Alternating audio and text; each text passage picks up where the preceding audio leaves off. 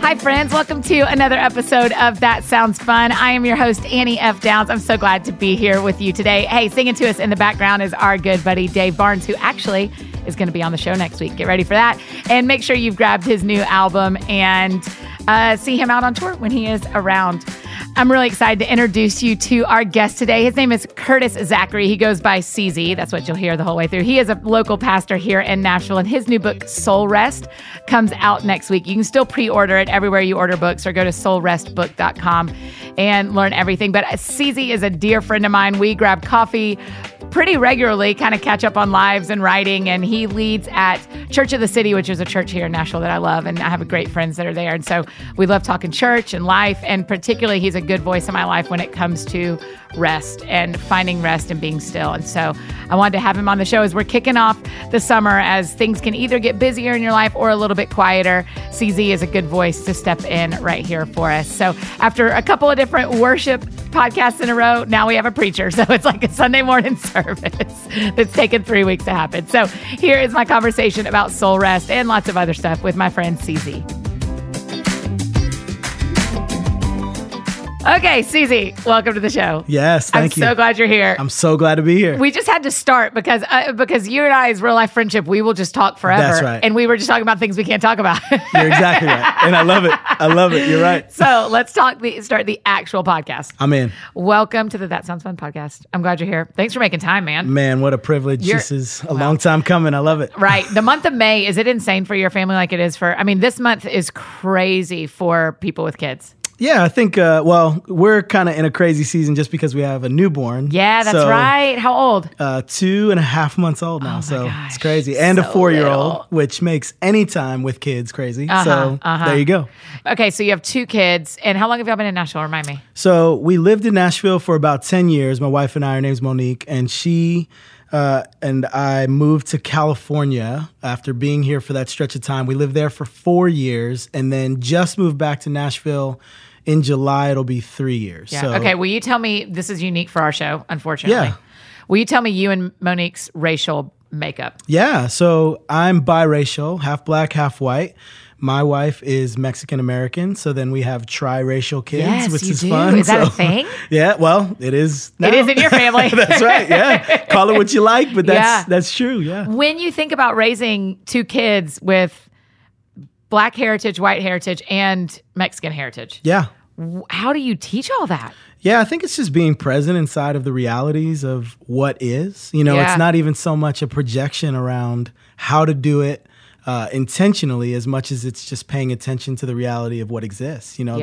Their family is comprised of all of those components. So it's not even really this intentional thing that I need to find or discover or mine for. It's really almost like we just pay attention to what is, what exists in all aspects of the sides of our family, and acknowledge and appreciate all of those things, and being in a context for us, which is really apart from both of our upbringing. I grew up in New Jersey. My wife grew up in Sacramento. So that level of intentionality is necessary just to be there and be present and lean in.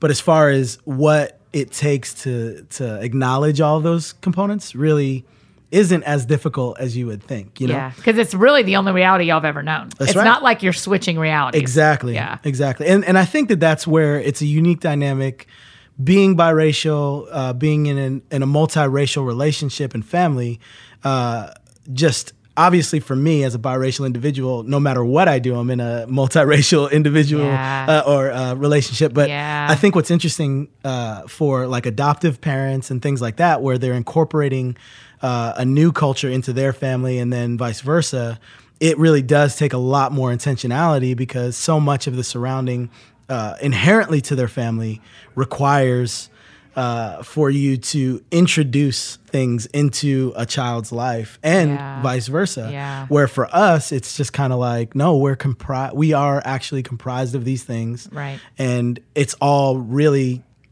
quote unquote, mixed together. You know? So, When you think about, like, do you end up being the token black guy a lot? because you work in an incredibly good church that we love here in Nashville. Yeah. That is not all white, but it leans toward a lot of white people on staff and that attend. Do you have to like represent people groups all the time? Yeah, it's an interesting question. I feel like, there's layers and multifaceted viewpoints to what that is and represents and means. I think.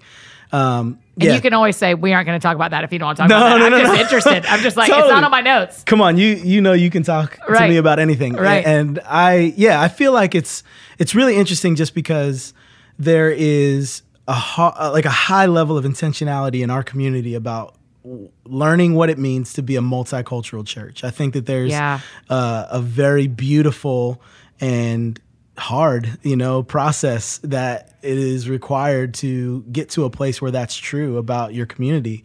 It takes intentionality. We've used that word a lot already, but I think it's really important. It takes intentionality. And so it matters how you hire people, how you position yourself in relationships, the posture of learning that you hold. And I think that that's extremely necessary no matter where you're at, no matter what you're doing, if you hold that value highly. So with that, I think there are challenges that come with being one of a few minorities in a majority culture situation. So I don't feel as comfortable like jumping right into being the token, because I think sometimes what's interesting about that is, though I do believe that is possible me too. And has been. That's in a lot of spots, the female one who preaches on the stage is the token. Exactly. Yeah. And I think it's definitely possible. And I believe that I have been. But what I've learned as God has continued to grow me up and nurture my heart, soften my heart, is to also help me to see that it's not just intentional tokenism as much as it's a level of naivety connected to a genuine pursuit to see things change. So sometimes inadvertently you feel like or come across as that person with that, if you are on the outside kind of viewpoint, to say, oh, well, I see that and it seems like you're positioned as this. Yeah. Whereas it may be true, right? But it's just like you hear that old adage that like relationships look different inside of the relationship than they do outside, and sometimes it's helpful to have a voice from the outside speak into it.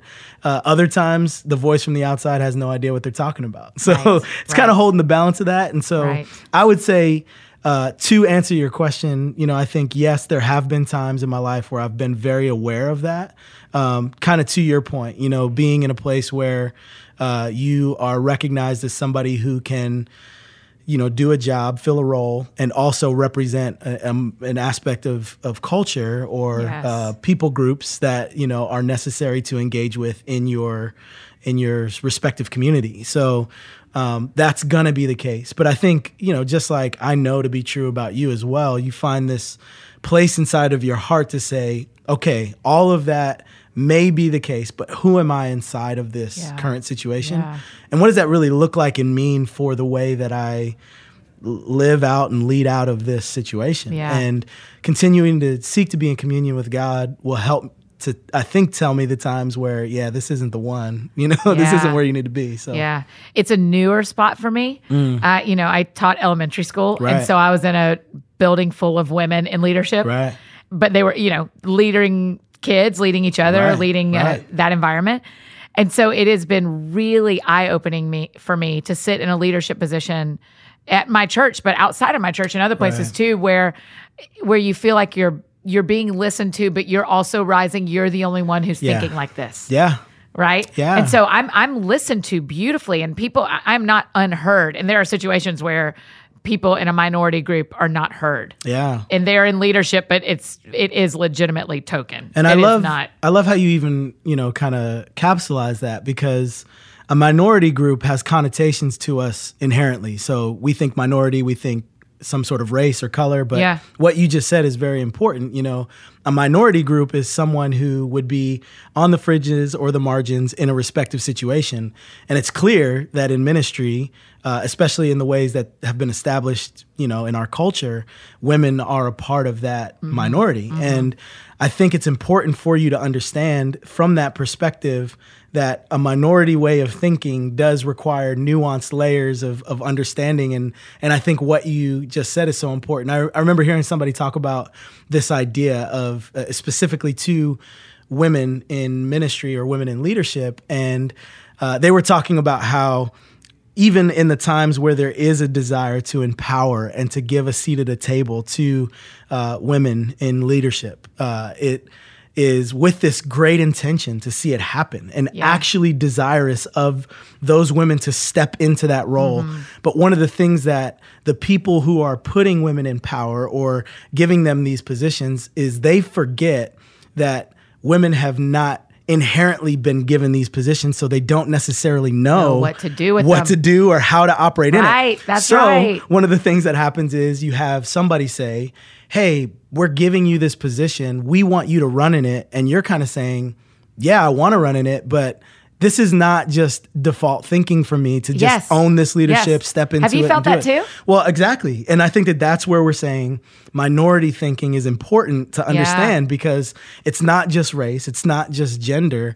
It's people who are not in power structures where they're on the margins, understanding what that looks like. So, and it's almost like how people who win the lottery always blow the money poorly because they have what they've always wanted. Right. No one has taught them how to handle it with grace and wisdom. That's right.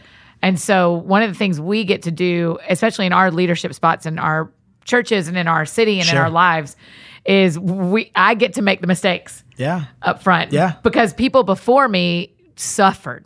Like there are women, and this is true for your story too, but there are people before me who really suffered so that I could step into this spot. Right. Even though I don't exactly know what to do, I'll make the mistakes so that the ones behind me have gotten the permission and have gotten the wisdom so that they do it well. And that's, understanding that as the story that has gone before you is so significant. And I think that's one of the things that we don't really do well in culture. And you know me, I'm not an overgeneralization guy. I hate to kind of make wide swath or wide sweeping, kind of statements, but I do think we are so in the moment so often that we do forget who has gone before us in the suffrage and the commitment and the dedication and the faithfulness that has laid the groundwork for us, even in the tensions that we experience, to be able to even have the opportunity to be in those have the tension.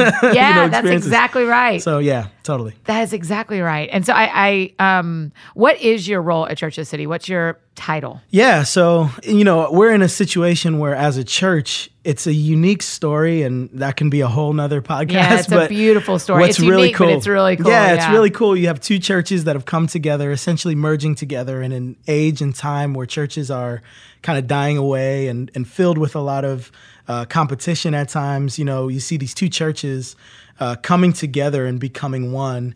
And in that, there's... Meaning People's Church and Church of the City. Yeah, and you have now this new church, this almost third way that develops that's what it out has of it. To be, yeah. And it's really beautiful. And in that, you have all of the things that come with that, just the changing structure, leadership structure, people kind of coming and going. And I think in that, there's been a lot of fluidity and flexibility for a lot of us to want to lean in those spaces. So when I came to join the church, the intention was to be a teaching pastor, preaching and teaching on Sundays as we planted churches and we're growing intentionally into neighborhoods.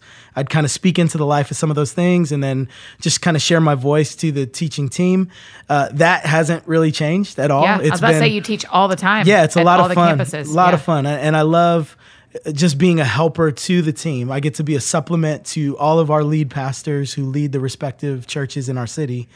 So that's a lot of fun. I think one of the things that's continued to grow has been the intentionality of having one-on-one time and pastoral care relationships and meetings and conversations with folks who are seeking to grow in the way of Jesus, be discipled in the Word. So are you meeting with a lot of people who attend? Yeah. Oh, wow. Okay. And it's kind of both. I think that's what's been a lot of fun is, as pastoral care needs grow, when your church grows, the need for people to lean into those spaces obviously increases. So I kind of have, in some ways, just kind of been present in utility spaces, if you will. Like just... Oh my gosh, you're so downplaying your role. Present in utility spaces, CZ. I try to help where I can help is what I'm trying to say. Tell everyone your Enneagram number now. Like they don't know. I'm a 2. You're a 2. Come for sure on. You're a 2. Come on. I was just waiting. I can't believe we got this far in without that coming up. That's the most magnificent thing, actually. You set that up. You softballed that one. Well, you're welcome. Just in utility space. CZ, get out of here. You're like one of the lead teachers in this city. Get out of here. Well, it's fun. And so, I think what's cool about as this church is changing and growing is wanting to be truly representative of that number, a helper to what's going on. And I feel like that's the space that allows me to flourish. When I can be in a healthy spot in my mindset and in my understanding, I really feel like I thrive in that way. It's like the true, genuine essence of what it does mean to be a 2. Yeah. But I am fully aware of some of those shadow places, and they can creep in real quick. Talk a little bit, because we just did this great thing, CZ, where we did a survey of our listeners. Okay. And a big old chunk responded, like far more than we thought. And so now we have like, I actually know who's listening. And before I just thought it was like my mom and a couple of my friends. And it is my friends, but there's a lot of our people who are, over half of our listening audience is 26 to 35. Right. So they're millennials, right? And so I guess I would love for you to talk about the difference between being in a job that like fulfills your every need and makes you feel good and being in a job that helps you flourish. Yeah. Because all of us should go after flourishing jobs. Maybe we don't always need jobs that make us feel good. Yeah. And can you talk about the difference of those two things? Would love to chat through it. I, just am offering what I have experienced in my own life. You're such a 2. But a 3 would be like, if Darren was sitting here, Darren Whitehead, your boss, who's a 3, he'd be like, I've got the answers. And he would just say whatever came to his head. Right. And you're like, I would love to help. I'm just not sure. That's right. Go. In light of that, here you go. Yeah, it's really interesting. We just did a series at our church called Holy Discontent. And there was like this... all about Nehemiah, right? Right. And there was this hum in the background of my mind as this was occurring. We're teaching through the story of Nehemiah. What does calling look like? What does it mean to live with purpose? And this hum that was in the back of my mind was this thing I couldn't shake, whether I was teaching at one of the churches or listening to one of the sermons. It was this thing that was just fully present. And I think it's kind of connected to exactly what we're saying. And the thing that God said to me so clearly was, it's okay to have a holy discontent, but it's not okay to live discontented lives. Okay, I don't know if that makes sense. Yeah. But I think that was the thing that was so clear to me about the pursuit of what it means to understand your calling. Calling is something that we all are striving for. We want to understand our purpose. We want to know what we're supposed to do, especially in that age group that you just outlined. It's formative years, not just coming out of college or, these beginning stages of adulthood or whatever, but it's like, I really need to make my mark. I need to begin to plant a flag in the ground. And all of that under the auspices of I want to honor God with who I am. Like that's all there, and it's a big mix, and it's really important. But the thing that I realized in that series and as I was processing that for myself was the holy discontent is this thing that rises up in your heart that you look at and you say, this is not right, and I need to lean into it. Like, what is God putting in my heart that is antithetical to what I witness as wrong in the earth? That's what calling really is. Yes. It's vocare, calling, your voice, like the thing that you can't help but say. It's this thing in you.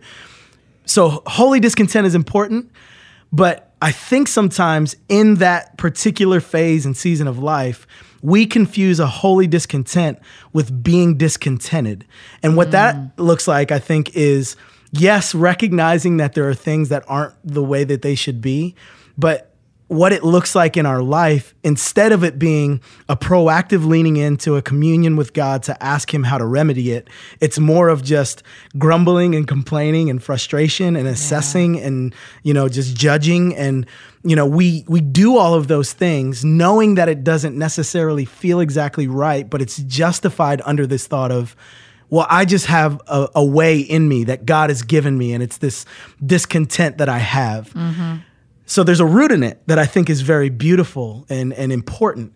But God does not call us to live discontented lives. He calls us to live with contentment in him. Yeah. I think about Colossians 2. It says, therefore, as you have received Christ Jesus the Lord, so walk in him, rooted, built up in him, established in the faith, just as you were taught, abounding in thanksgiving. So now I think before you get to the abounding in thanksgiving, before you get to the living out your calling, before you get to the what is my role on earth, what is my purpose, there's a rootedness, there's a foundation, there's a solidity, there's a contentment that comes from him. Like so often, I just see all throughout the thread of scripture over and over and over again, this whole idea of come to me first, then.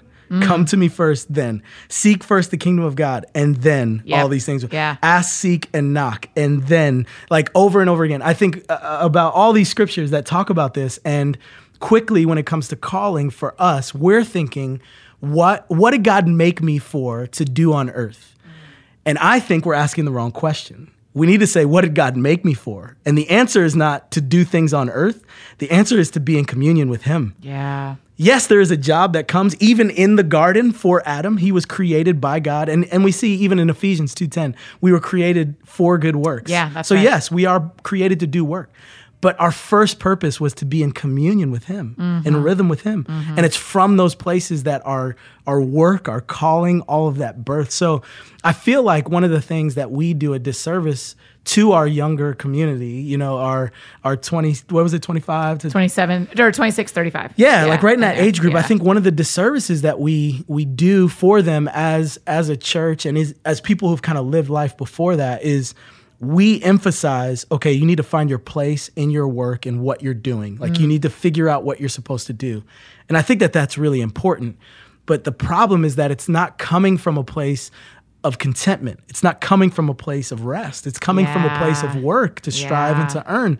And, you got me started. So hey, listen, this is why you're here, buddy. But the last thing I'll say on that is I think that there's really this important thing that we need to pay attention to because we think we need more of God. Like we need more of his insight, more of his wisdom, where I think the issue for most of us is how do we eliminate the barriers to communion with him? Like that's the thing that I think we need to be paying attention to. I've been thinking, all right, well, what do I need to, what's the thing that's from the will of God? We ask the question, what is the will of God for my life? Yeah. How often have we all asked? Oh my gosh, and then you talk about that age group. What is the will of God for my life? Again, I think we're asking the wrong question. I think it's what is the will of God? Yeah. What is the will of God? And rather than just throwing darts and hoping that we hit the will of God, maybe if we seek to find what it takes for us to have communion with him, we won't have to ask the question. There'll be a rhythm. Yeah. It'll birth from us, Okay, so you say communion with God. Yeah. I'm with you on that. Yeah. A lot of our friends who listen may not speak quite as much Christianese as we speak. Yeah, sure. What is it? That's not Christianese, that's biblical. Yeah, but do you know what I mean? Like sure. On a Tuesday, what does communion with God look like? What does that mean? Yeah, I think communion for because I picture eating bread and drinking juice when you say communion. And I kind of feel like, Yeah, right? Yeah. So communion, I feel like is a biblical term, but it's actually a word that has a definition inside of relationship. Yeah. I think communion to all of us is not a foreign idea. We have people with whom we have communion. Like we connect. There's a sharing of life, an exchanging of circumstances and positions and thoughts and laughter and entering in and pain and hurt and rejoicing. And we know what it means to have communion. Yeah. I think what we miss is the fact that we are designed to have that same type of communion with God. We see God as this other than entity that desires to stay separate from us. And I think what communion really looks like is this exchange of love and grace for one another that is not foreign to us inside of our human relationships. Mm-hmm. Like I know what it feels like to, I'll give an example. We experienced loss through miscarriage, and especially the second time, it was extremely devastating to us, to our family, to me personally. And I think as a man trying to figure out how to process that was very foreign. I hadn't heard a lot of people talk about it in general. specifically for how a man should respond in this. And so I was kind of lost in that. I was in the fog. I was in a little bit of a funk. But the thing that I realized was this communion in my relationships and in my community. Remember, community, right? It's all kind of drawing parallels. I see that these people can't absolve themselves from the pain that I'm experiencing in loss. They don't have a choice because they're in communion with me. There's an exchanging of life. There's a fabric that's woven together that when it moves on one side, there's a ripple and it goes all the way through. So if I experience this difficult place of pain, these people can't tap out. They can't say, you know what? I can't handle this one. Yeah. They have no choice. There's communion. We're in together. Yeah. In the same way, if I get a new job and things are amazing and whatever's happening, prospering and flourishing, there's no choice but there to be a response. That's communion. Yeah. And I feel like what we're looking at on a Tuesday for me with God, I think it's the same thing, this exchange of life together, allowing him into the processes, into the places where it's not just in prayer of desperate need for something, but it's also the reality of this knowledge that even in the flourishing, I need God to be continually a part of this rhythm, continually a part, like present with all of this. And you can't absolve yourself from it. Yeah. There's no in and out. There's no my Christian life and my church life and my work. No, it's communion is holistic. Do you see you're making me cry?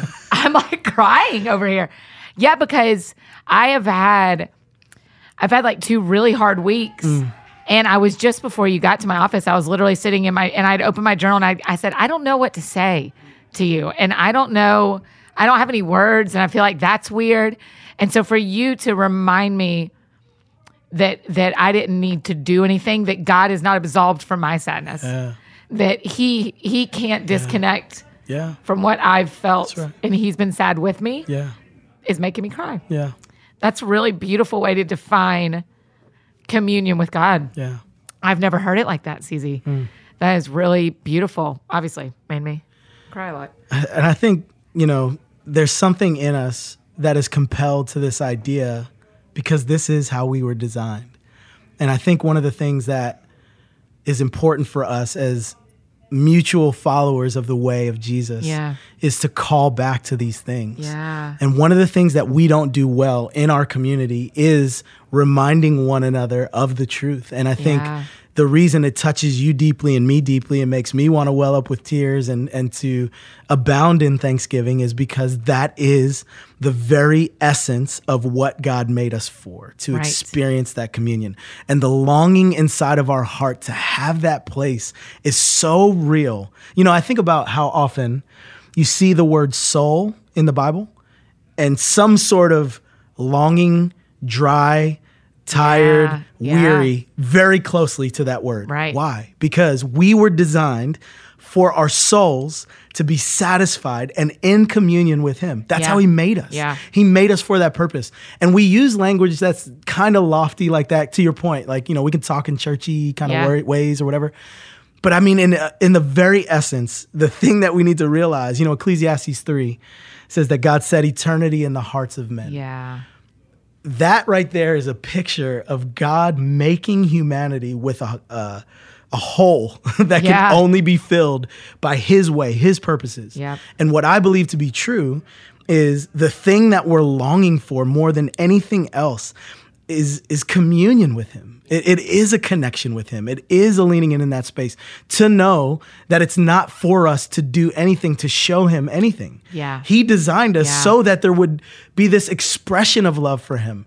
We've shifted it to this place when, greatest problem in all the Bible, sin enters in Genesis 3. And from that place, it shifts from everything being in rhythm with God, experiencing communion with him, to now the rhythm is off. There is no communion with God. Yeah. And humanity is now trying to figure out how to get to the place where communion can be found again. Yeah. And what humanity does is strives to work to earn that communion, where God is saying in his graciousness, I desire for you to have it freely. Why? Because I made you for it. Right. So even when we get into the, that's Genesis, Old Testament, whatever, you get into the New Testament in the Bible, you start to hear all this language of grace and Jesus and whatever. Yeah. it's a callback to the intention of God from the very beginning. Right. It's not a new idea. Right. Jesus showing up and talking about the restoration of things is not this new thing that it just starts in Matthew. Yeah. God intended that from the beginning. Yeah. It's crazy. CZ, coming in hot today. Coming in hot. You are not playing.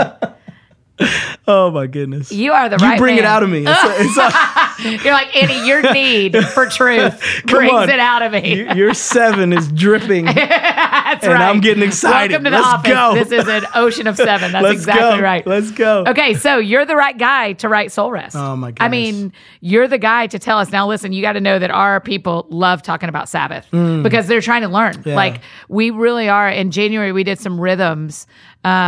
Just a couple of different things we wanted to kind of plug into 2018, and Sabbath rest was one of them. And so one of the reasons, besides you being my friend, that I wanted you to come talk to us is next week your book Soul Rest comes out. Yeah.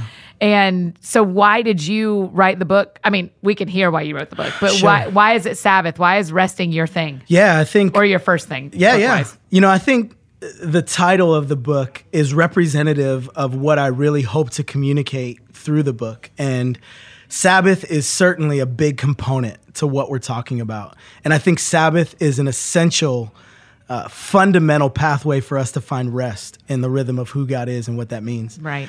But even when I call the book Soul Rest, it's really this other than kind of thing. It's this Matthew 11 verse 28 through 30 thing. It's Jesus saying to this group of religious people, "Come to me, all who are weary, heavy laden, I will give you rest." And then he starts talking about take my yoke. And, you know, that's really talking about his teaching, like take my teaching. I won't lay more on you that's too heavy for you to carry. And then he goes on to say, you'll find rest for your soul. So Jesus himself proposes this thing, this rest for your soul. Yeah. And I looked at that and thought, man, what is that? I want it. Jesus says I can have it and I need to know it. And so to kind of backtrack and answer your question, I think the reason that this is the first book for me is I believe this is the life message that I will share until I die. I believe that this, absolutely.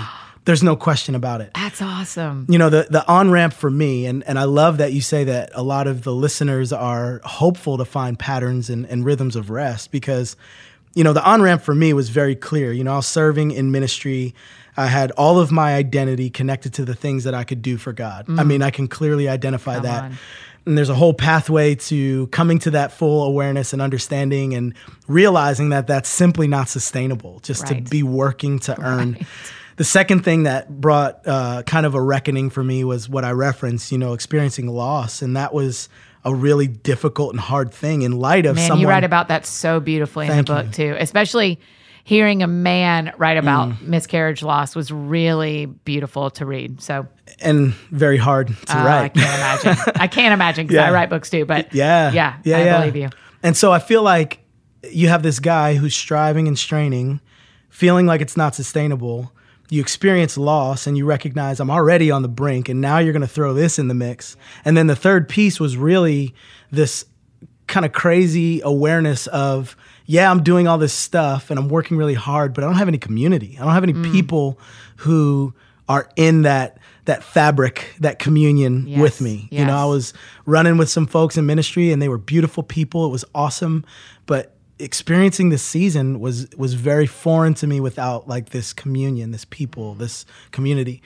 And so the thing that I always think about that kind of brought me to the place where what essentially is now is the book, but the beginning of that journey was, I remember when I took this step to recognizing I needed to step out of this, you know, kind of rat race, if you will, of what I was doing in ministry. I remember waking up on the first day of that and just hearing so clearly of God's voice in my heart saying, now that I've taken away everything that you're known for, everything that you've been identified with, your platforms, your meetings, what you're building, that's all gone. Do you love and worship me with the same passion? And immediately my answer was no. I knew it immediately. And that was devastating and terrifying. And the thing that's really crazy in that is that it wasn't that I didn't love Jesus, but that's also not what he asked me. What he asked me was, is there this passion? Is there this, am I enough for you? Yeah. And my answer sadly was know, or I don't know, or I'm not really sure. And there was a quote by Soren Kierkegaard, and he says, "It's absolutely unethical when one becomes so busy communicating that he forgets to be what he teaches." Okay. Can you do that again? Do that again for us? Because I know you worked hard to do that one time, but we need, preacher, I need you to repeat. It is absolutely unethical when one becomes so busy communicating that he forgets to be what he teaches. Yeah. Man, that's true for a mom. That's true for a preacher. True for everyone. That's true for every single person. It's true for everyone. Because you're preaching something. Whether you have a microphone on or not, your life is preaching something. And that's it. And that awareness. Mm-hmm.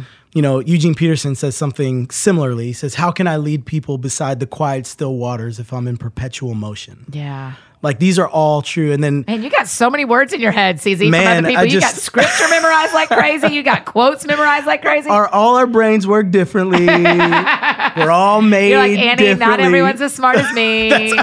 Just because you can't keep it in your head. Come on. We're still going to be friends. Stop it. But the last one. Going. Yeah. The last one. Okay, go. You got me in this mode now. Mm-hmm. But the last one I do feel like is really important, and I think can be helpful to a lot of us is, you know, Mother Teresa once said, "Pray for me that I not loosen my grip on the hand of Jesus, even under the guise of ministering to the poor." Mm. And the reason that's important is not because everybody is ministering to the poor, but basically what she was saying is, pray that I don't do a bunch of Jesus stuff without Jesus. Right. That's what she was saying. And can't we do that? And you're right. This all applies to all of us. It's not just people in ministry, like all of us. So, again, to answer your question, the reason this book I feel like is significant and important and for my life and coming out of me is this is something that I think all of us need to incorporate into the way that we think. We need to understand what true soul rest looks like and understand that this is what God intended for humanity from the beginning. Yeah. So if you hear this after June, the book is out, or in June, the book is out, you can get it. But for you, the book is not out yet. Right. When this show comes out, May 31st, the book isn't out yet. What are you feeling? Yeah, it's a lot. So back to being a 2. Yeah, because usually we get, when my friends have their books out, we get them the week or right after they're coming out. So this is really interesting. Yeah. A lot of our listeners think about writing and consider writing. So what does it feel like right before a book comes out? Yeah, it's exhilarating and terrifying. It's terrible. Yep. It's one of the worst and best feelings you could ever express. I think, you know, why? best. Yeah, talk about why. Yeah, I think that one of the best ways to kind of capsulize it is just thinking about how meaningful this message is to me. You know, it's something that I believe is birthed in my heart and expressed out of it from this place of leading from the Spirit of God. I believe that to be true. I do so too. I want to steward that. I want to honor God in that. But also with that, to do the thing the right way, it requires for you to be honest and vulnerable and real. And that's brutal. That's very hard, you know? And one of the best ways, I was talking to my wife, and I felt like one of the things that I felt so strongly about in it was, it's like, you know, you get to this place where in your experience, you experience God removing you from a burning building. It's like you have the potential of the walls crashing around you and the heat of the fire. You can feel it and you don't know how you're going to escape. And then it's like God takes you out of this place and it's just this beautiful relief and you breathe deep of the fresh air and it's wonderful. And man, I can't believe I made it out. I look back and I see just, and to write a book is to voluntarily go back in there. Oh, right. And it's awful and wonderful.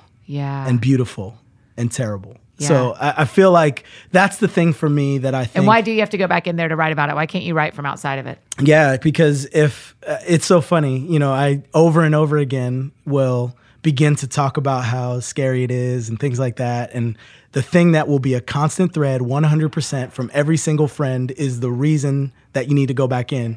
What everyone will say is, but that's the stuff people really need to read, CZ. Like, you know, they know, like I know, but don't want to know that it's from those places of speaking from failure, speaking from my brokenness, speaking from what I've seen and learned from my own mistakes, that I truly do hope ushers and shepherds people toward a place of, man, yeah, I don't want to do that. Or there is hope inside of that. Or I can resonate with that. And if you're on the other side of that, but the only way to kind of see the hope inside of it is to really show the picture of the depravity, I guess is the best way to say it. You know, I think often that's a word a 7 would never use, by the way. Yeah, depravity. Straight up, man. It's like we don't touch that stuff, man. Yeah, and I get it. And it's like I want to, as a 2, minister to the depravity. Yeah, I want the brokenness, the longing, the dryness. But I think the only way that I can effectively do that is to live in it with you, to sit with you. So, which you do beautifully. Thank you. So this week feels like a lot of things with the book coming out. Yeah. Who do you hope reads it? Who, like when you're writing, when I'm writing, I have a picture framed on my desk of who I hope reads it. Who were you thinking of when you were writing this? Yeah, it was so interesting because don't say everybody on the planet. No. I'll fire you. No, I'll delete this entire episode. Like, don't do that to me, CZ. Tell me the truth. I'm not a cop-out kind of guy. I know you're not. Come on, you got to give me a little more credit to that. What's really interesting is like in the process, obviously, as you're preparing to release a book or, work toward pointing people to it, you have to bring specificity to it. Yeah. You have to really do have a focus. I do believe that. But what was interesting for me was very, very front of my mind, I thought of people in ministry who are either vocationally or voluntarily serving the kingdom of God through pathways that I think are kind of these established ways of thinking about it. So at your church, through your ministries, nonprofits. But if you would expressly say, I serve or give in ministry, that's the first group of people that come to my mind, because I just know how much of that is founded in striving and straining and just posturing and earning, and all of that really is important for us to consider and understand how we feel about it and why it's not going to be sustainable. So that's the first group of people that came to my mind. Yeah. But secondarily to it, you referenced it earlier. Weirdly enough, I'm a dude, but I do think a lot about moms. Like, I feel like you live with one. Yeah, she's incredible, and I see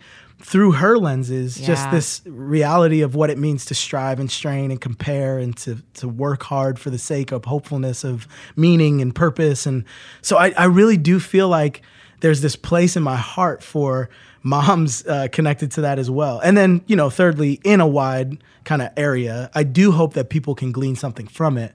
But those were the 2 primary, thoughts.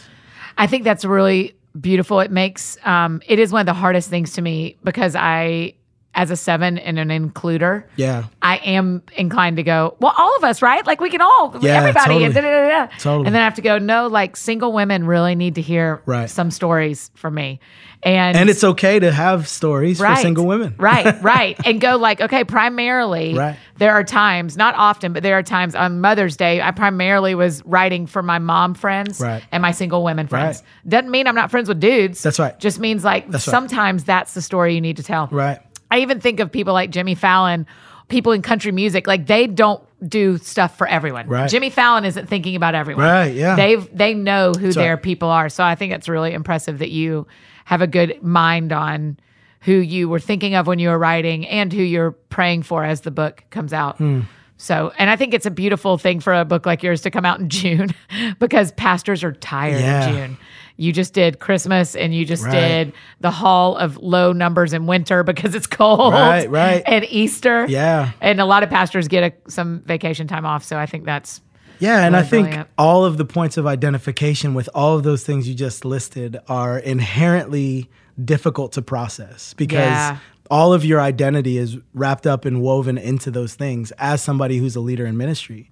And there has to be a time where you consider, what does this really mean for my life?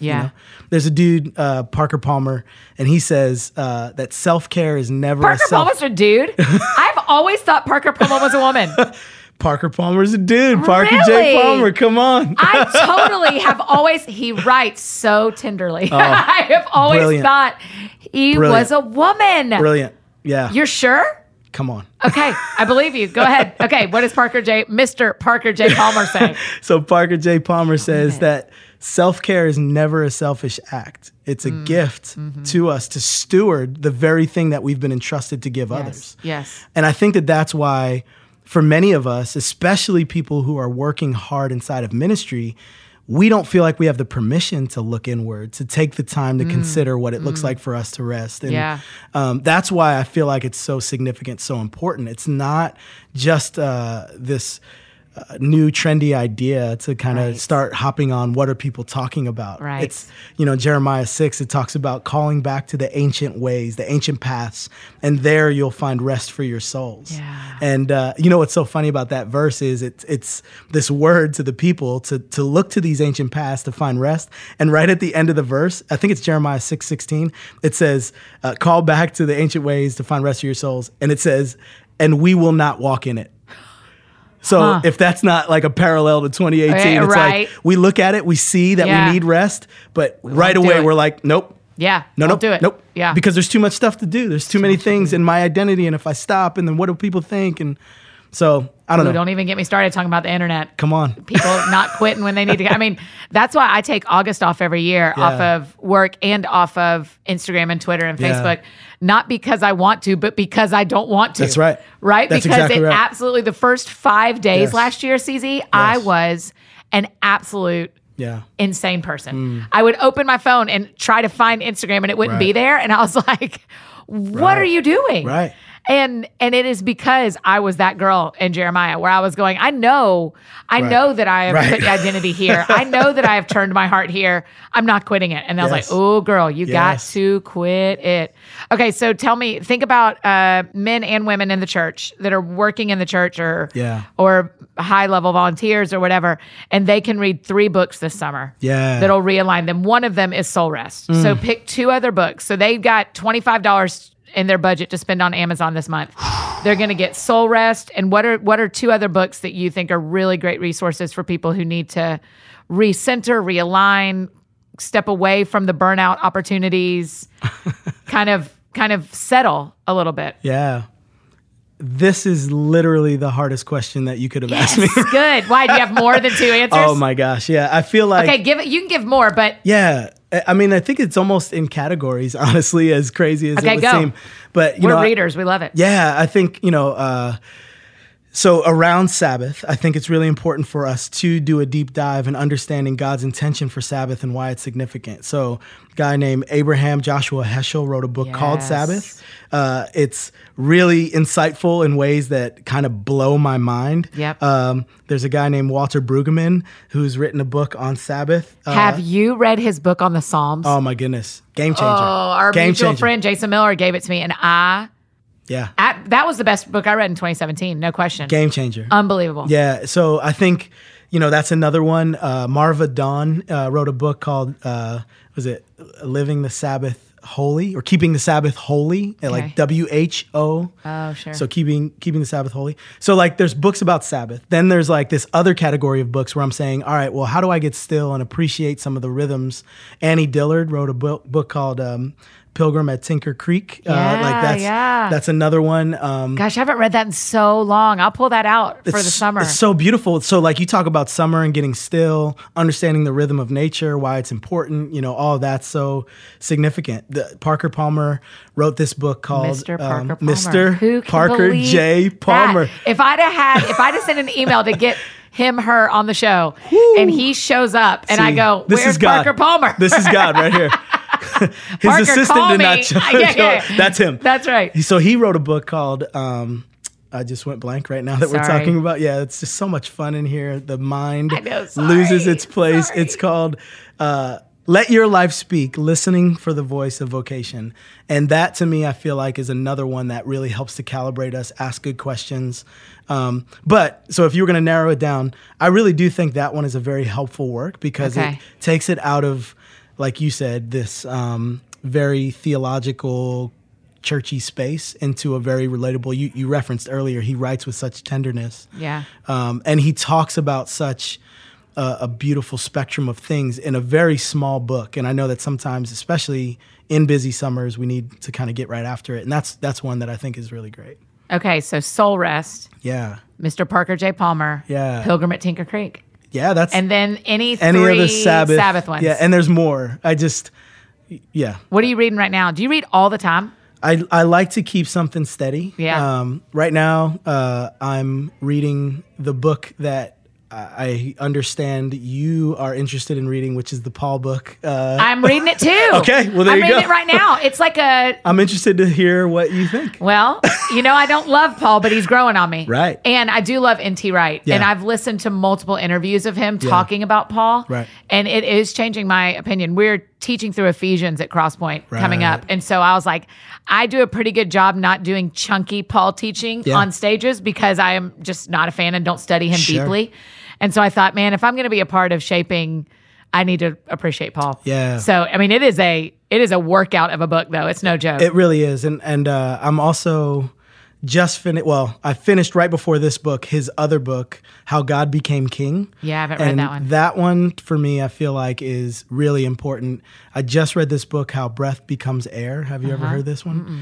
That one I feel like is Who's that by? Beautiful gift. It's Paul, I think you pronounce his name Kalaneth, or I'm not exactly sure, but we'll get it. Maggie will get it in the show notes. Yeah, there you go. Don't worry, your girl Mags. That one is really, really great too. It's this beautiful picture of this guy who's a neurosurgeon who has a diagnosis of cancer, and it's essentially his memoir. So as a neurosurgeon who deals with life and death all the time. Didn't he pass away? Yeah. Yeah, I do know the story. Spoiler alert. There you go. No, I'm just kidding. No, it really is, honestly, it's kind of a known thing, even going into it. But the beauty is what the book represents and how you see this beautiful picture of mortality and God at work woven through all of it. It's a beautiful thing. So I try to keep everything moving around what types of books I'm reading. So some theological stuff, some, Do you ever read fiction? Yeah, totally. Okay. I mean, it's definitely something that I want to try to keep my imagination. Yeah. It's I've got a lot of Madeline L'Engle you can see on my wall. I'm trying to read all of her books this year. Yeah. And I've got them all crossing listed. them off. Yeah. Slowly. Well, you know what? I got really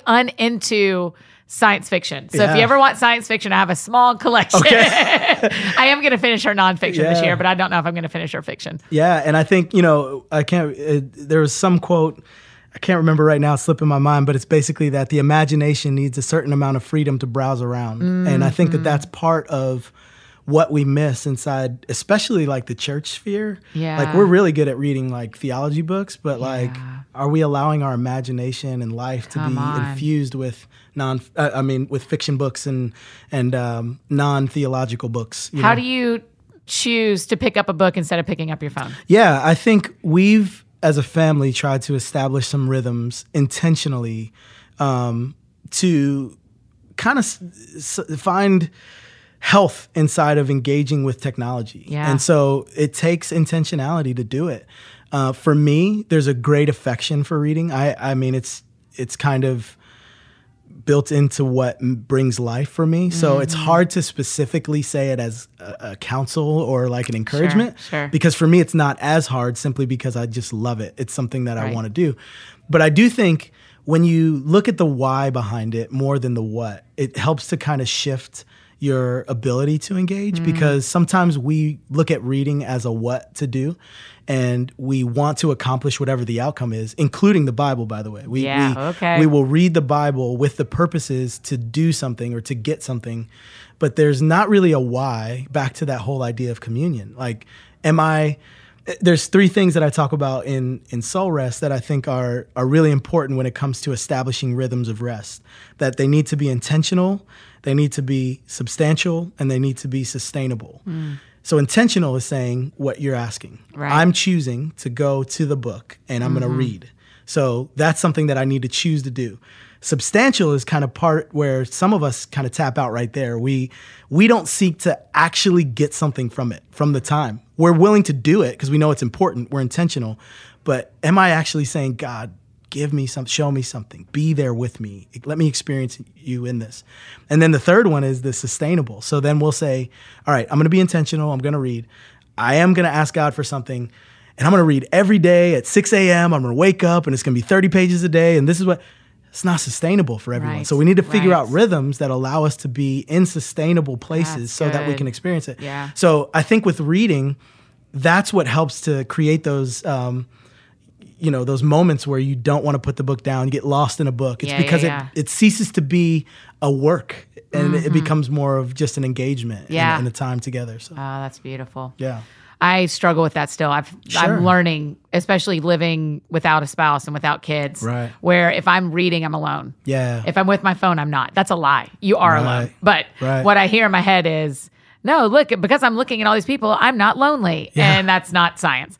And so I'm having to retrain myself. Okay, at this time every night, you plug your phone in across the room and you can do whatever you want off technology. Right. But you're done with technology. And then I don't let myself get it until 8 in the morning and I get up at 6. So good. So I have these 2 hours that are brutal most because I'm like, I want to check Instagram and I want to check Twitter and I don't do it well every day. But it is like, no, you can get up and make tea and read your Bible and spend time with the Lord and not have your phone. Yeah, and what you just said brings 2 things to mind that I think are so important. Number one, there's significance to withholding because withholding shows us what our affections are really for. Get out of here. It's so important. Right. It's hard, but it's really, and we need to find relative to our situation ways to do that. So that's one for you. And I think that's why I say it's so good, not prescriptive that's what everybody needs to do, but you found a rhythm to withhold. And I think that's huge.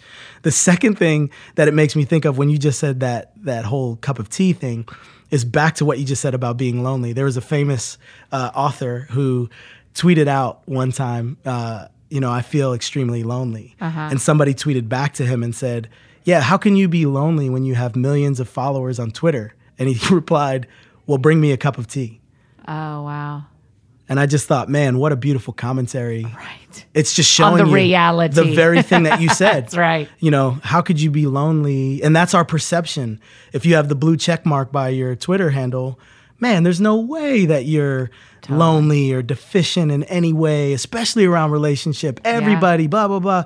And this dude is saying, not only is he well known, he's also a multimillionaire and he's well read and bestsellers and all this. And he says, okay, well, if I'm not lonely, bring me a cup of tea. And nobody can. Because we don't put our addresses on the internet. There we go. And there's your lesson, folks. Everything else aside, just remember, My best friend Molly, she's like, don't eat on Instagram story because it's gross. Don't put your address on the internet. Those are her 2. One time she saw the front of my house. I was doing an Insta story and she saw the front of my house and she was like, what are you doing? Delete. I was like, there's no way. She's like, take it off. I was like, okay, you're right. CZ, okay, tell me, here's the last question we always ask because it's called That Sounds Fun. What sounds fun to you? What is fun for your family? Yeah, I think, or for just you? Yeah, I think for both of us, all together, family, myself, it's just being together. I mean, it really is. I love to be with my family. I feel like the times where I can fight to create more margin, to create more intentionality with family is beautiful. Yeah. And so, as you've just heard, reading for me is fun. Yeah. Talking about this stuff is fun. It is one of my favorite things. You're so fun to sit and download with. Oh, thank you. I'm really grateful to be friends with you. Same here. So, okay. Anything else that's fun? Is that it? That's your fun stuff? Yeah. I mean, there's always fun stuff that creeps up around the corner. I'm always looking for fun stuff. So if you guys know anything, send some message. Our mutual friend Sarah, who's married to Seth Abrams, who we have an episode with about the Enneagram, is a 1. Yeah. And Sarah texted me today and said, I need fun. And I was like, got it. And I sent her 3 options. And we bought the tickets and it's on the calendar. I love it. I was like, I got you, girl. Yes. I can find you some fun. Yeah. So much of fun for me is surrounded with people, you know, and just entering into relationship and being around people. So yeah, it's usually pretty easy for me to get to a fun place if I can be with people. Yes, you're very fun. You're easy to be around. Thank you. Man, I know you know this, but you are such a gift to the church. You're a real gift in my life as my friend, but I am so grateful to serve in a city where you're serving the church too.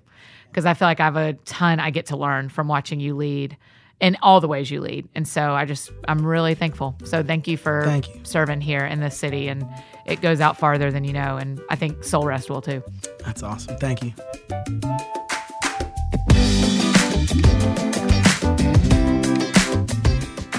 Oh, I can't believe he made me cry. That's 2 episodes out of 4 that I've cried at lately. I'm so sorry, you guys. I'm so sorry to the percentage of you that are dudes if that's bothersome, but tears it is. So I hope you enjoyed this conversation with CZ. He's such a good dude. such a gift. I'm really grateful. And make sure you grab his book, Soul Rest. Again, you can go to soulrestbook.com, or any of your favorite local bookstore will get it for you. Lifeway, Amazon, really anywhere you like to get your books, they can get Soul Rest for you.